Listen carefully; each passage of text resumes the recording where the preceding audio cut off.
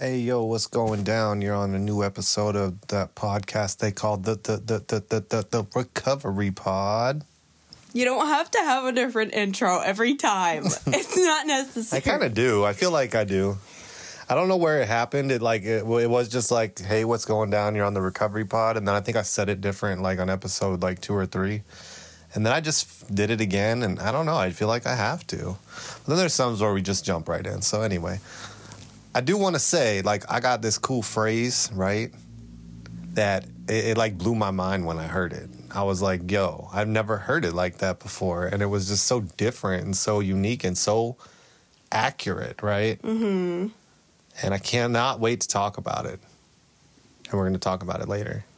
Stay tuned. Oh, shit. But I really don't know where to go from there. I guess it's really the only thing on my mind. I'm not good at this. Well, we can talk about the meaning of it. No. And then at the end, say it. Oh, okay. No, No! Your ideas are terrible, and you didn't even finish what you were going to say. I already hate it. How about that last page we just read in that Power of Now, though? Yeah. I do want to say, though, like, the Power of Now, man, I was, like, really hating on. I don't know if I've ever talked about it on this pod. Like, oh, the Power of Now is cool, but it's kind of whack. Like, whatever one it was is just a bunch of one-liners, I guess. Stillness speaks, and it was still good. It was good. Stillness good.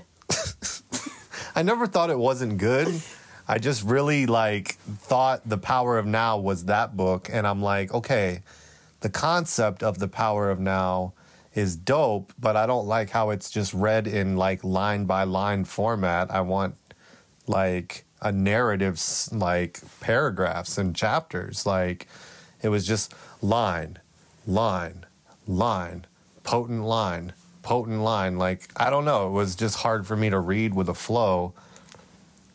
But I guess this whole time I had the Mandela effect. And really, that was Stillness Speaks. Have you ever read The Power of Now? Yeah, I'm pretty sure I did. Like, I'm pretty sure I did.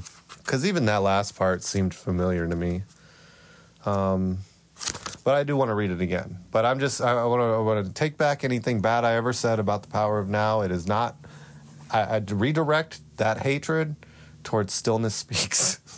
No. But they're both fire. It's fire. It's just not my delivery method of fire.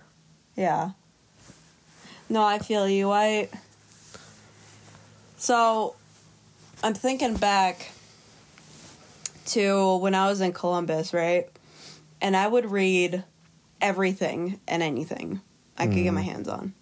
Because I popped my spiritual awakening cherry during the beginning of the pandemic.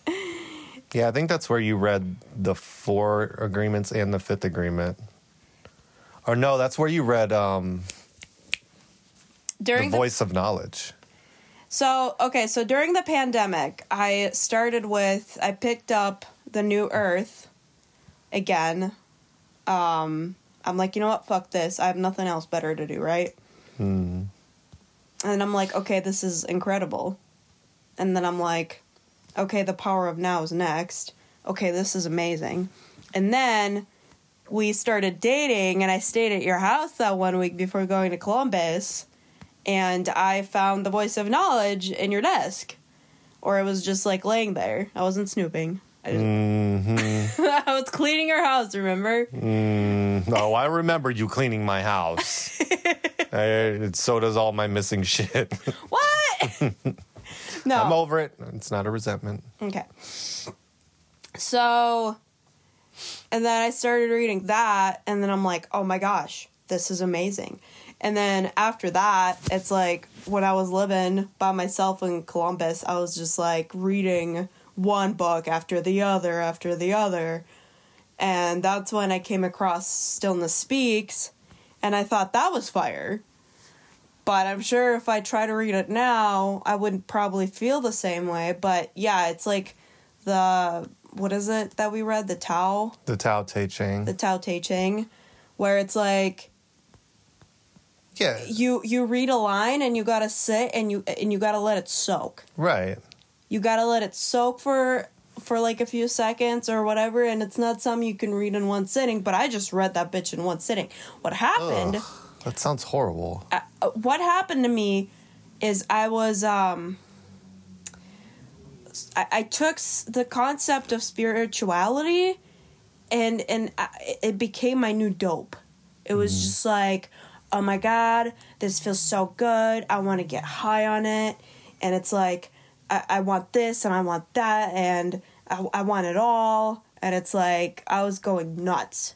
I was going fucking nuts. And especially being alone, it was like I had all the time in the world.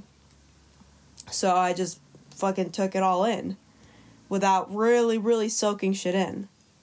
So, I need to go back and reread all that shit. Right. And really soak it in more.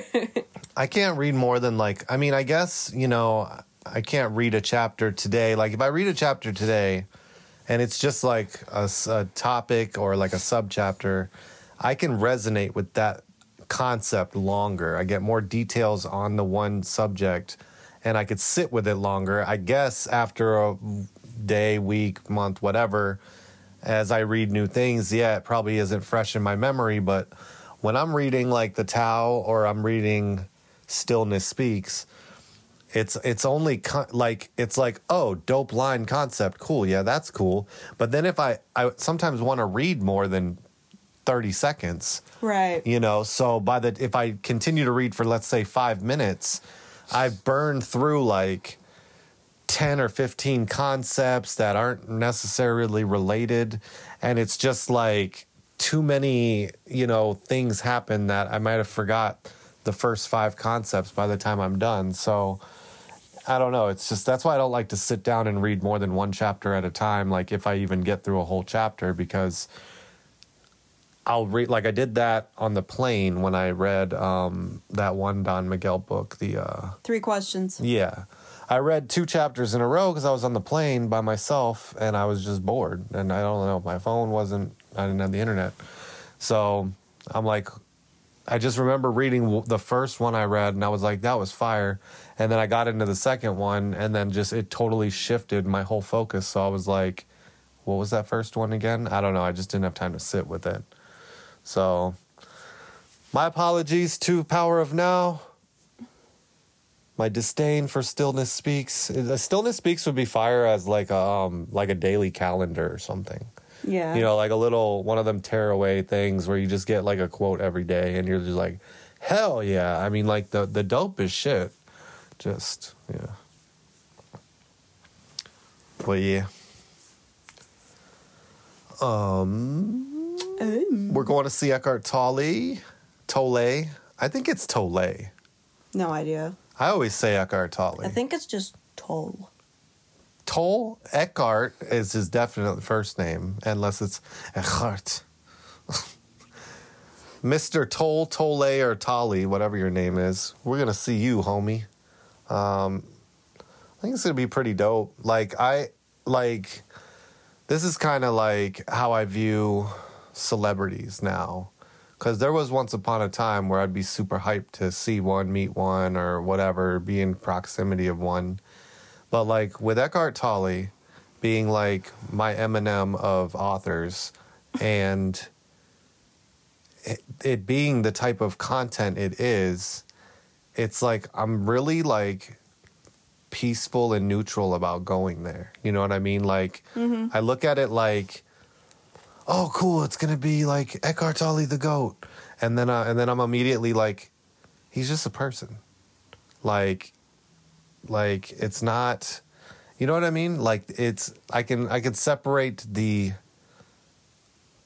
ego from it, where I'm like, really, it's just his concepts I vibe with. He as a person is just a person. So right. Like when people are like, oh, it'd be so cool if you met him or got a book signed, it's like, it would be cool.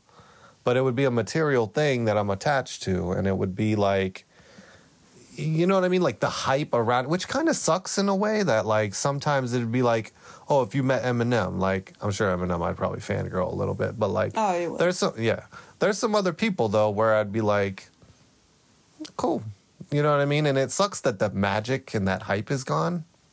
But I do like the fact that it's not overly hyped. Like, oh my God, I'm so nervous. I can't even talk to him. Like, you know what I mean? That's just something I was thinking about, though, where I was just like, it's cool to go see him. But at the same time, like, we are all one. I don't think he's like... So I see him and the other authors as, like, he's a little bit different, I feel like. Because I don't know about the other authors, but he himself went through, like, an in-depth, like, experience of it happening, and he wasn't always like that. Yeah. So I almost feel closer to him than the others. Because the others, they don't ever talk about what happened to them. They don't ever relate it on a personal level. But he does. And that's the difference between, like, seeing a therapist that, seeing a substance abuse counselor who has been in recovery or one that hasn't. So, he doesn't have many books. He just has the 2, And then the people like Don Miguel Ruiz, 3. they've got lots, feels like. He's got 3. His son has lots. 3 books. What about Deepak Chopra? I don't think Deepak's got, like, a doctor background. I don't think he's ever gone through any... I don't know. I mean, I think he's more... Deepak, from what I know, has gone the medical doctor school background, and some of his own theories have manifested from it. He's into, like, quantum realities and quantum physics and mind-body connections. He's fire. Like, I like him a lot. Sadhguru is another one that I know. He's like a yogi mystic from India.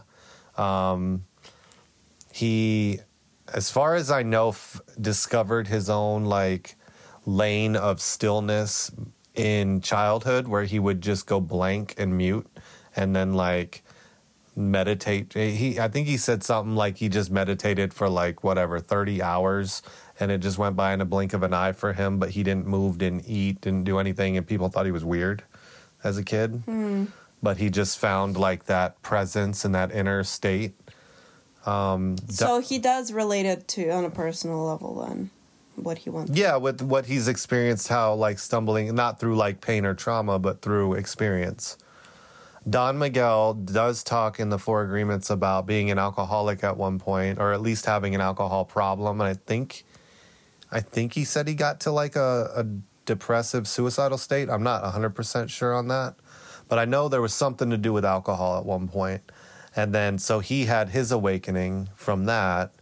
And then his son, I just imagine, was grown up with, Don Miguel as a father, as well as other Toltec traditions and family, because he talks about his grandma telling him things. He talks about his dad basically, like, not telling him, like, explaining what it is, but sending him on quests with the explanation in mind. You know what I mean? Yeah. So I can imagine that would have an effect. Like, that's kind of like the same as, like, an adult child of an alcoholic. You can't take away their experience from them. So you could say, oh, you're a good recovery coach or a good counselor because you've been in addiction, but someone else could be a good counselor because they've lived next door to addiction. Yeah. With their mom, brother, family, whatever. So. Well, either way, I like, the reason why I like Eckhart Tolle is because the way he was relating himself to it, and, but I do have a lot of questions for him in regards to, there's, he says it, he makes it sound really easy. And it should be easy, right? Mm-hmm. It's just as simple as here and now, right? Different gateways, blah, blah, blah. Well, for a normal person, I'm sure it is once they really grasp this concept. But there are people who really, really struggle with, like, trauma and, personality disorders and stuff like that, that it makes it extremely difficult to get to that place? And that was going to be my question for him if I did get to ask anything. What would you suggest as, like, how would you get to that for somebody like that? And I remember when I first got a hold of his book, I was trying really hard. I thought that I could, you know, just be really present. I would try working on being present and stuff. And it's like, I overcomplicated it because it's not supposed to be that complicated. But then I'm like, you know, before I get to this, I have a lot of other shit I need to uncover, because here it is, spiritual bypassing. I'm just literally like trying to avoid everything. But like, really I'm not. Maybe in a way that being present with all those things is like, shows me what it is while I'm being there with it. But I don't know. It's really complicated. So I have like a little theory that I'm thinking of. Okay. Let me know what you think of it. So like, let's just picture the mind is a room, right? Mm-hmm. And somebody with thoughts, like we'll call them a normal person, is like having a TV on. You know what I mean? Where the TV plays experiences, thoughts, opinions, you know, conditionings, all that stuff, right? That's the thoughts. They flash across the screen, right? And some we can control, some we can't. So like the intrusive thoughts come, the memories come, the trauma comes. And then we also have a little bit of room to kind of create our own show, right? I feel like what Eckhart Tolle tries to like relay is that you are not the content of the screen, right? You are not the TV itself. You are the person in the room. You are the being, the consciousness in the room witnessing it, right? Mm-hmm. So if it's a TV and it's, you know, moderately, you know, programming, whether that's like little conditions, boys don't cry, you know, your mom calling you stupid, you know, your own thoughts about yourself and self-doubt, like things like that, that's, you know, one thing. And maybe someone with a personality disorder or deep trauma or heavy addiction or really like fanatical attachment thinking, you know what I mean? Like maybe they're like a stadium speakers set up with like loud, aggressive, rah type content playing, to where the goal of Eckhart Tolle's stuff is to realize, hey, you are not the content of that screen. You are not what plays in that room. You are the being in the room witnessing the room. Mm-hmm. So if your thoughts are just like, oh, hey, I'm daydreaming about the future. Whoop, pull myself back. Oh, I'm thinking about the past when I called someone stupid. Like, pull yourself back. It's easier to when the content is lighthearted or just distracting. Just, oh, yeah, I'm not my thoughts. Because that's hard enough in itself to say, I'm not my thoughts. I'm not my story. I'm not the narrative. Like, I'm not who I think I am, and the world isn't as I think it is. It's just kind of like one lens of it, right? But then when you add really hard trauma that just comes out, like you're like, okay, I'm in this room, I'm not this room, boom, and then something plays and you're like, oh shit, and you're reacting whether it's you or not, you know, you're still experiencing it.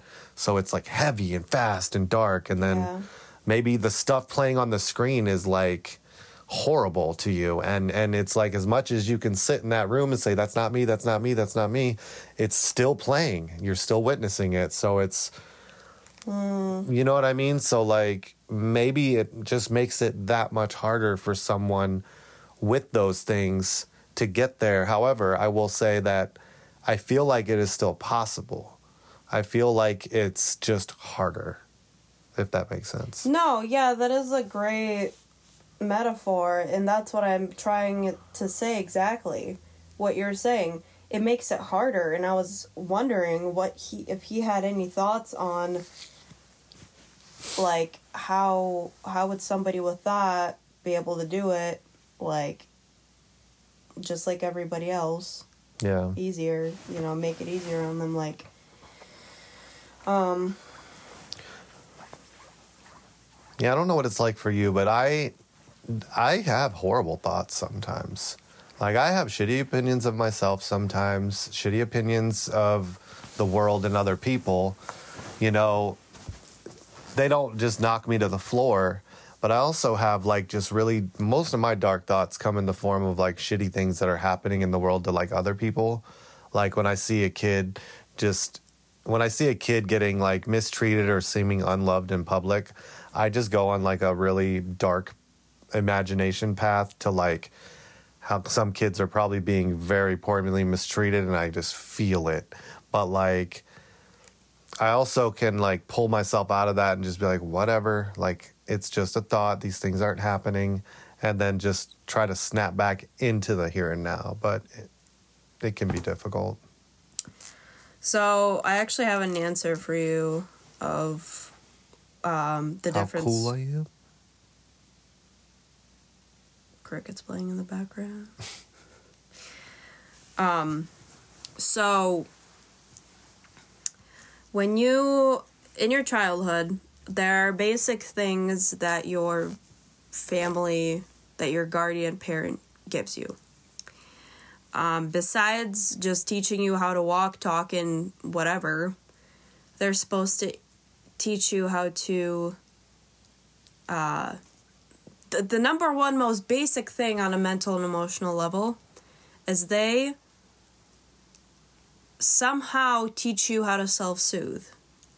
Either by showing you how they self-soothe, or by pushing you to self-soothe, or something. Or allowing you to feel like it's okay for you to self-soothe. Giving you the room to self-soothe. There you go. Because self-soothing could actually come naturally. Mm-hmm. So you, growing up... Not now. So you, growing up, gain that ability. You know how to self-soothe, right? I do. So anytime something happens to you, whether it's you having these dark thoughts about the world or somebody hurting you or something, you go and you self-soothe. Not with drugs anymore. Not with drugs. That's not self-soothing. That's self-escaping. Continue. Me, on the other hand, I never learned that. And I still don't know how. So, that makes it difficult to stop and just,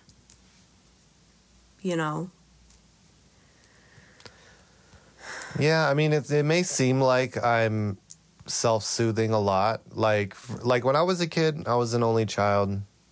I had a big imagination. I played with toys a lot.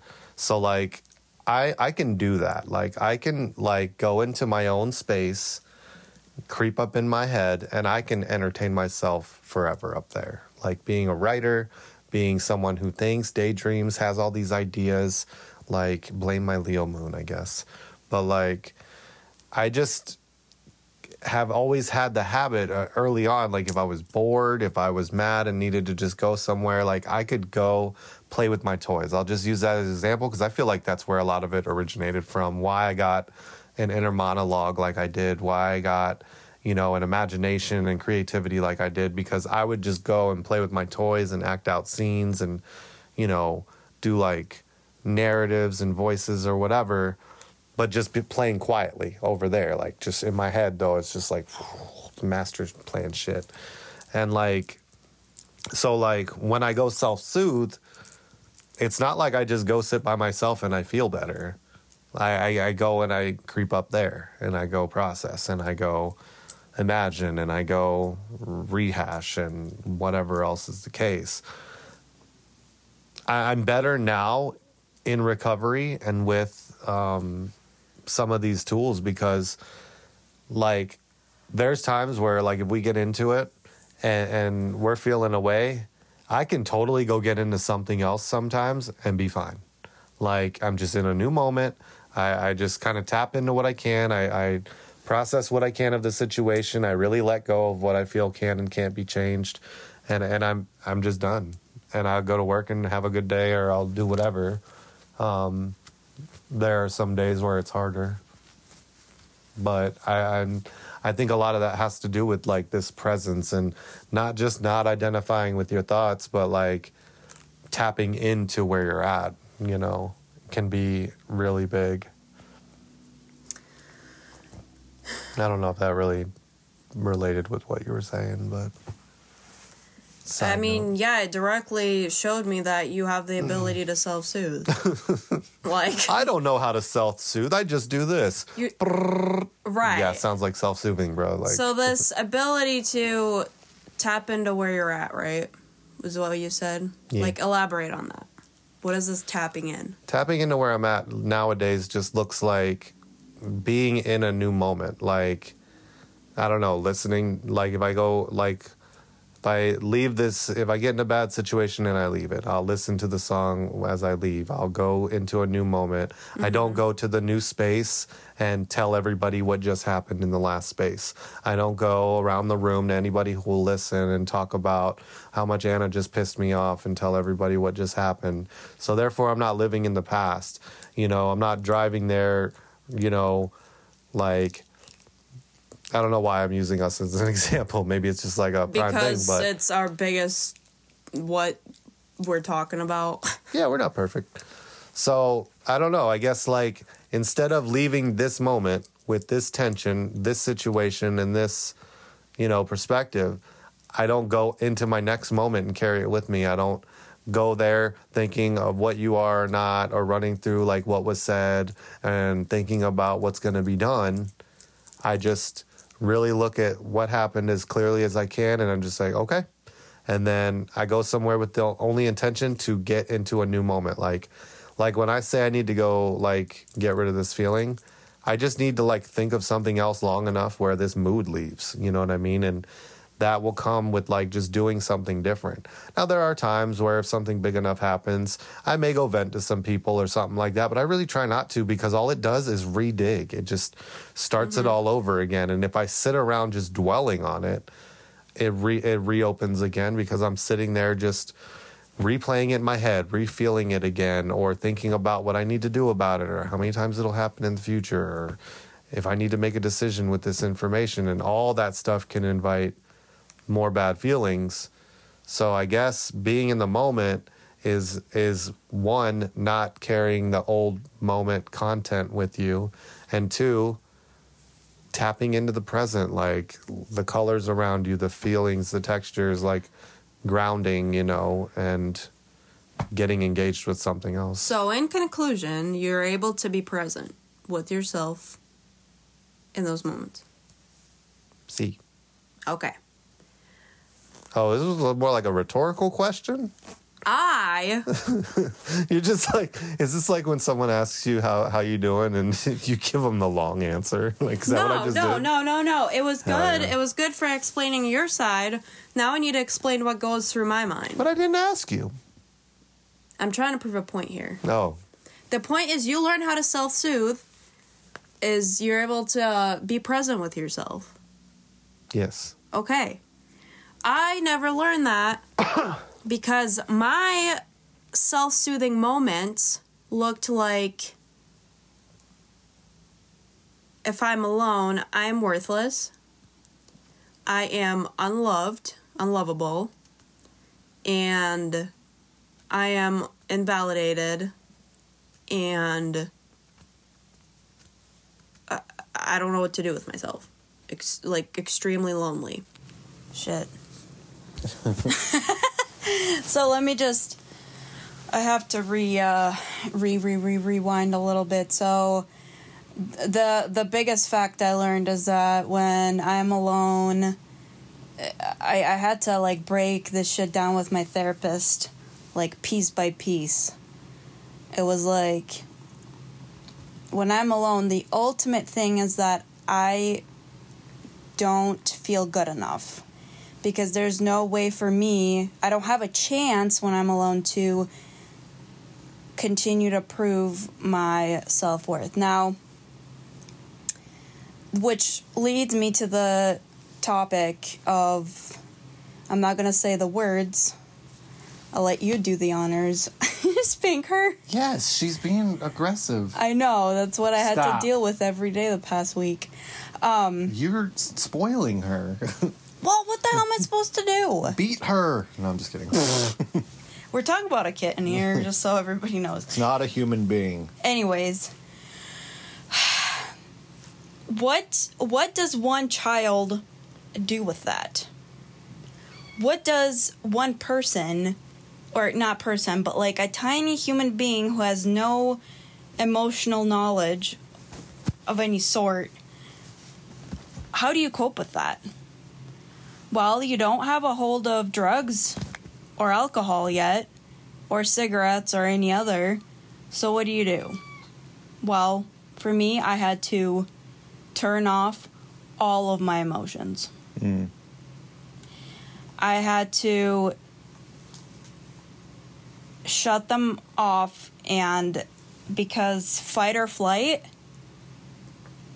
were, when I'm alone, because I was alone, and fight or flight were not things that I was able to do. There's nobody for me to fight, and there's nobody for me to flight from.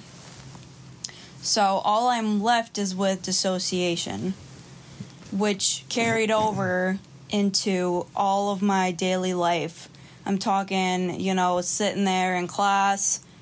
Surprisingly, I still got straight A's, but I would literally dissociate when, sometimes when people would talk to me, and I'm just still talking about me being a little kid. So I was emotionally constipated. It's where you start stuffing your feelings, you start, rationalizing, pretending they're not there, telling people you're fine when you're not really fine, telling yourself you're fine when you're not really fine. No, it's not a big deal. These things happen to everybody, which sometimes when used sparingly can save you from going down the victim stance road. But we're talking about when the shit gets backed up, it's not flowing out of your system, it is building, and the insides of your body don't have any more room for them. You're not letting it out. You're not letting it flow because you're afraid it's just going to cause a shit show. You are emotionally constipated. That is the phrase. And I heard it from a client at work where I think he heard it in rehab, and that's the coolest thing. Like, pull me back if I get sidetracked because I feel like I'm going to go on a tangent.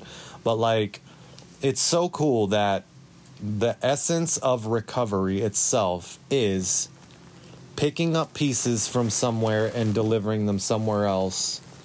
And I just love that about meetings, therapy sessions, fellowship conversations, fucking Facebook memes. Like, everything is picked up somewhere. You heard it somewhere. Somebody came up with it somewhere, but you heard it, it clicked, it resonated, you brought it somewhere else to share with someone else, and then it clicks there, and it clicks there, and it just kind of spreads like wildfire. So, like, hearing that phrase, I'd never heard it like that. I've heard, you're stuffing your feelings, masks, all that. But for some reason, the phrase emotional constipation, it just hit in such a profound way that added, like, layers to it for me. And that's the recovery process is a process of unpacking those layers of what am I feeling? Because half the time, I don't even know. Like, early on, I don't know. I just feel angry. I feel excited. I feel anxious. I feel upset. But it's like I might not really know exactly why. And it takes time to learn how to investigate that and dig a little bit. And not only that, but what do I do when I find it? How do I communicate it? How do I address the problem? Instead of just stuffing it all in there or exploding everywhere and making just a full-on shit show, because that's not really fun either. So moral side of the story, guys, make sure to take daily emotional dumps. daily, big ones or small ones, you know, whatever is required. I took a big one. Well, it was just like a mediocre sized where Oh my god. This is the content Fucking you guys what? asked for. This is what you asked for. So I'm sitting there and I'm hella fucked up from what was going on at work, and I'm just hella pissed off at this guy that I'm working with. And for the first time you fucking quit it. Where's your mouse? You about to get emotionally dumped on, little kitty cat?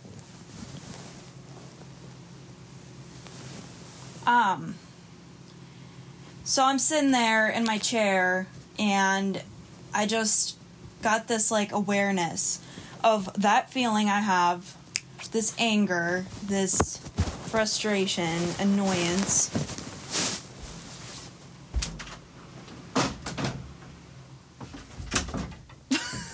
Yeah. She's too much right now. Did you fart? No. I think she farted. Oh god. So that's some nasty farts. Anyways. So yeah, had this awareness of the feeling, and then I had this awareness of me not resisting it. Like, I literally just sat there, and I just let myself feel it. Not in a way where I would just go into, like, a fit of rage, you know, because I was not emotionally backed up. Because I had no reason to start getting physical, because I don't have any resentments towards this guy. I don't even really have any emotional anything towards him. So, but it was just this feeling that I could feel flow through me, and I just sat there, like, in my chair, like this, and thinking I'm on video. Oh, like that? And I just felt, for the first time, like, I felt my whole body like a shell, and I just sat in it, and, like, even though I had that feeling, I still felt a very subtle, underneath all the layers, feeling of comfort. Mm-hmm. Like, I am okay in this feeling, and I'm just okay, but I still feel it. I feel, you know, the sensations, I have the thoughts, everything, but beneath everything, all that, I am comfortable. So, and this is just a huge stepping stone in my emotional recovery, where if before any feeling was uncomfortable, it was terrible, it was, you know, it would, one negative feeling would add on another layer of negative feeling, another layer of self-hatred and just guilt, and, oh, I can't believe I'm thinking this, I hate myself for this, you know, or just, you know, straight up, like, ignoring it and being already constipated with all the other things that have happened. So, yeah, just wanted to share that. Yeah. I know I stuffed my feelings a lot in active addiction. Like, I was a bottle up and explode type person, and it's really important not to do that in recovery. Like, you know, it's kind of entertaining the behavior that led you to addiction in the first place. You know, I know so many times I would get tired of bottling up so much, and I'd feel like I was hitting a wall where Yeah. I was just talking to the phone, like, you didn't even matter if you were listening or not. Like, No, I'm listening. no, I'm not saying I'm saying that's okay. Like, you started going and you looked back to, like, confirm I'm listening, and I was just, like, in my head, like, just talking to the phone, like, just talking to hear myself talk, you know. I mean, Leo Moon energy.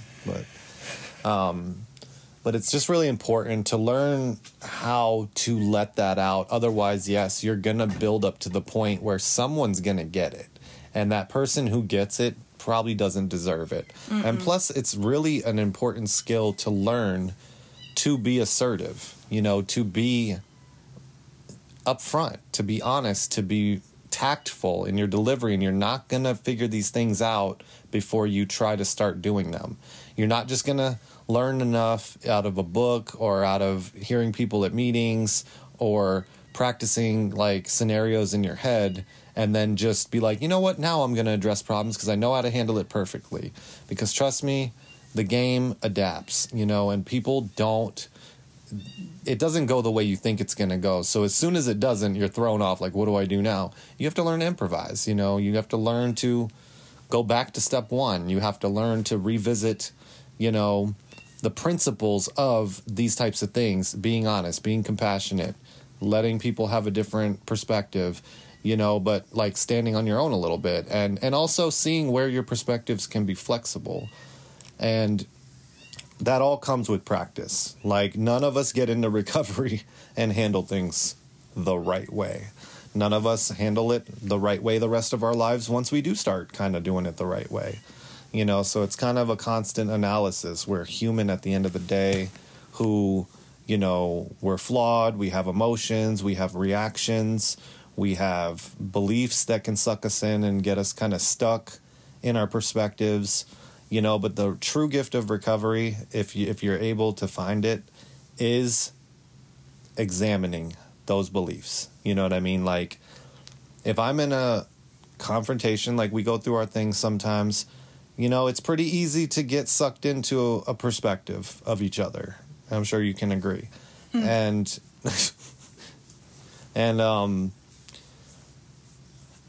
it's hard in the moment to snap out of it.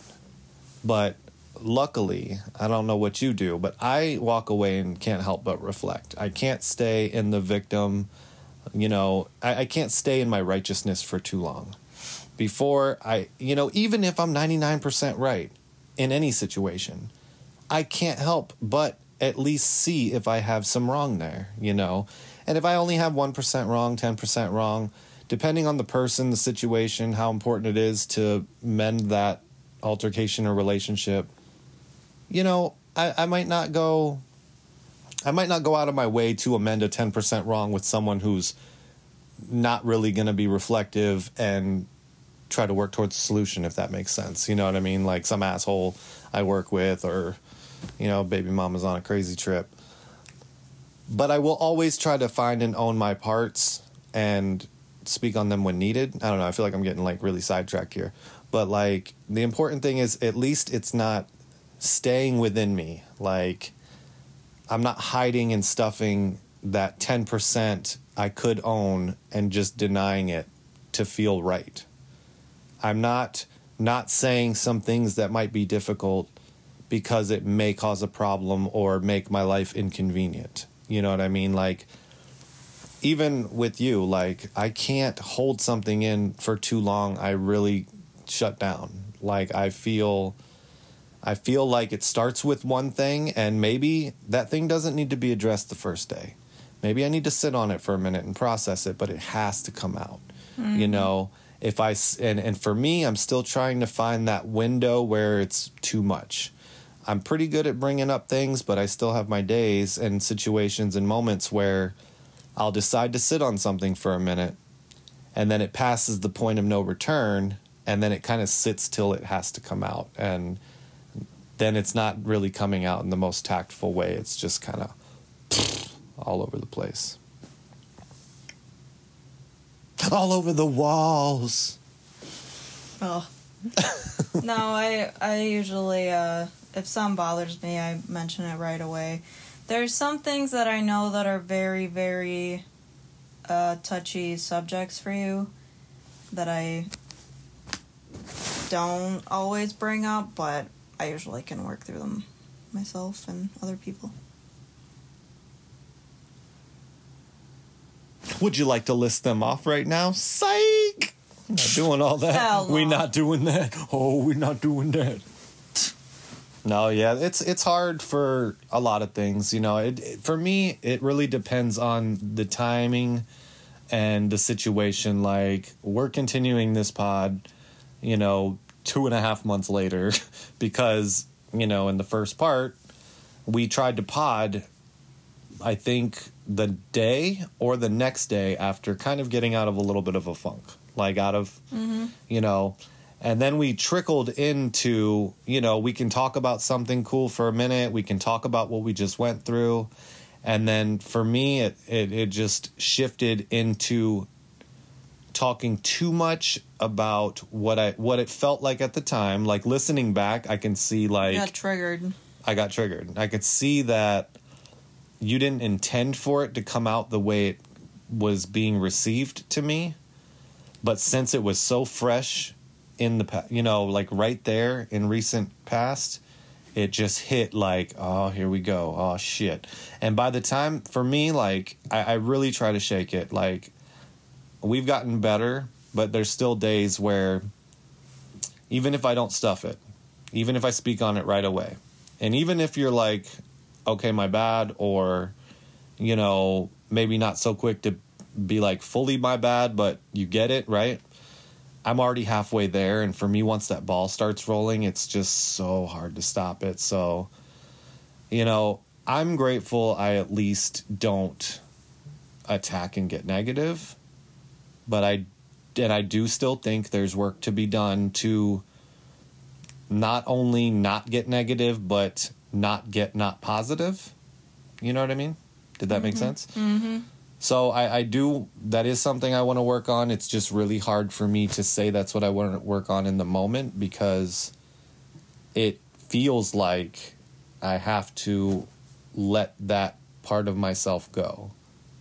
That protection, or it's not really a need to be right for the sake of being right, but it is to a degree a sake of honoring myself. And, you know, I think I hold on so strongly to that because it's something I never had, an active addiction. I was flimsy. I was overthinking my own self for the cost of others, not in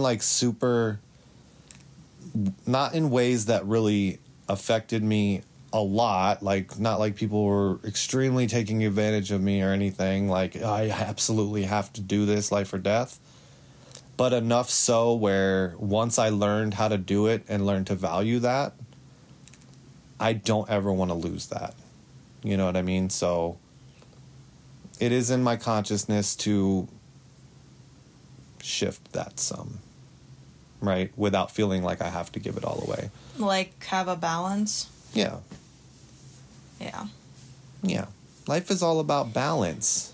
Well, that's what I feel like Step 6 is about defects. Like, you know, it's not that you necessarily, because I feel like the way defects work is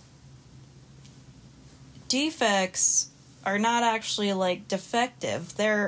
All the defects are actually very effective.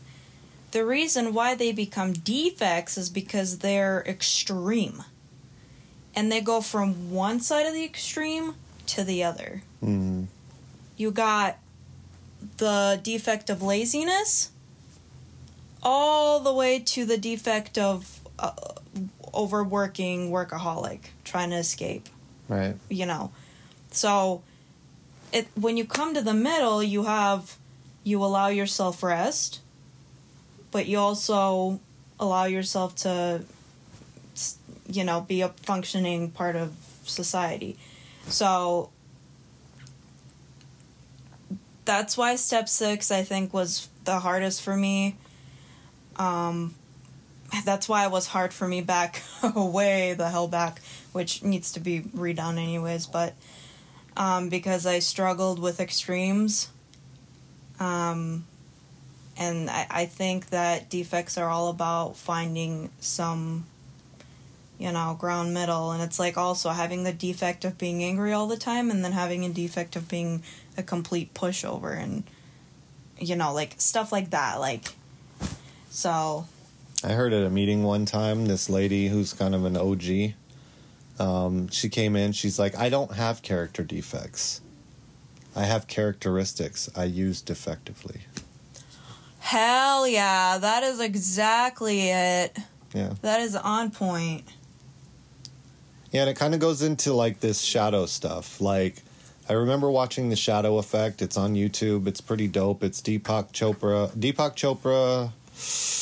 Debbie Ford, and Marianne Williamson. I think I got them all right. So anyway, like it's got all of them in it, but Debbie Ford kind of leads the video, and I've showed it in group before. It's pretty good, and she talks about the shadow, like kind of finding ways to use your defects effectively. You know what I mean? She's like, if someone was like, "Oh, you're a bitch," you know what I mean? You can take that wrong and be like, "Damn, I am a bitch, and it's so wrong to be a bitch," and blah blah blah. And I only mean bitch in the common term of like being rude and, you know, aggressive, not meaning a female. I don't know why I just constantly feel a need to like disclosure, don't cancel me. But she's like, you know, during her shadow work, she was like told, well, are there any situations where being a bitch has served you? And she's like, well, this guy was dragging his feet getting my house done, you know, and we had a deadline, we had an agreement, and he was not holding up to his end of the deal, and I had to get bitchy to get him to, you know, get it in a gear. You know, I had to let that part of me come out for the good, you know, and that could be assertiveness, and that could, you know, maybe doesn't have to be the extreme of, you know, you're being really rude to this customer because they didn't have your flavor of ice cream, or you're telling someone, no, you need to get this work done. That's what you said you'd do. You know, like the context is different, so it can play to the mood.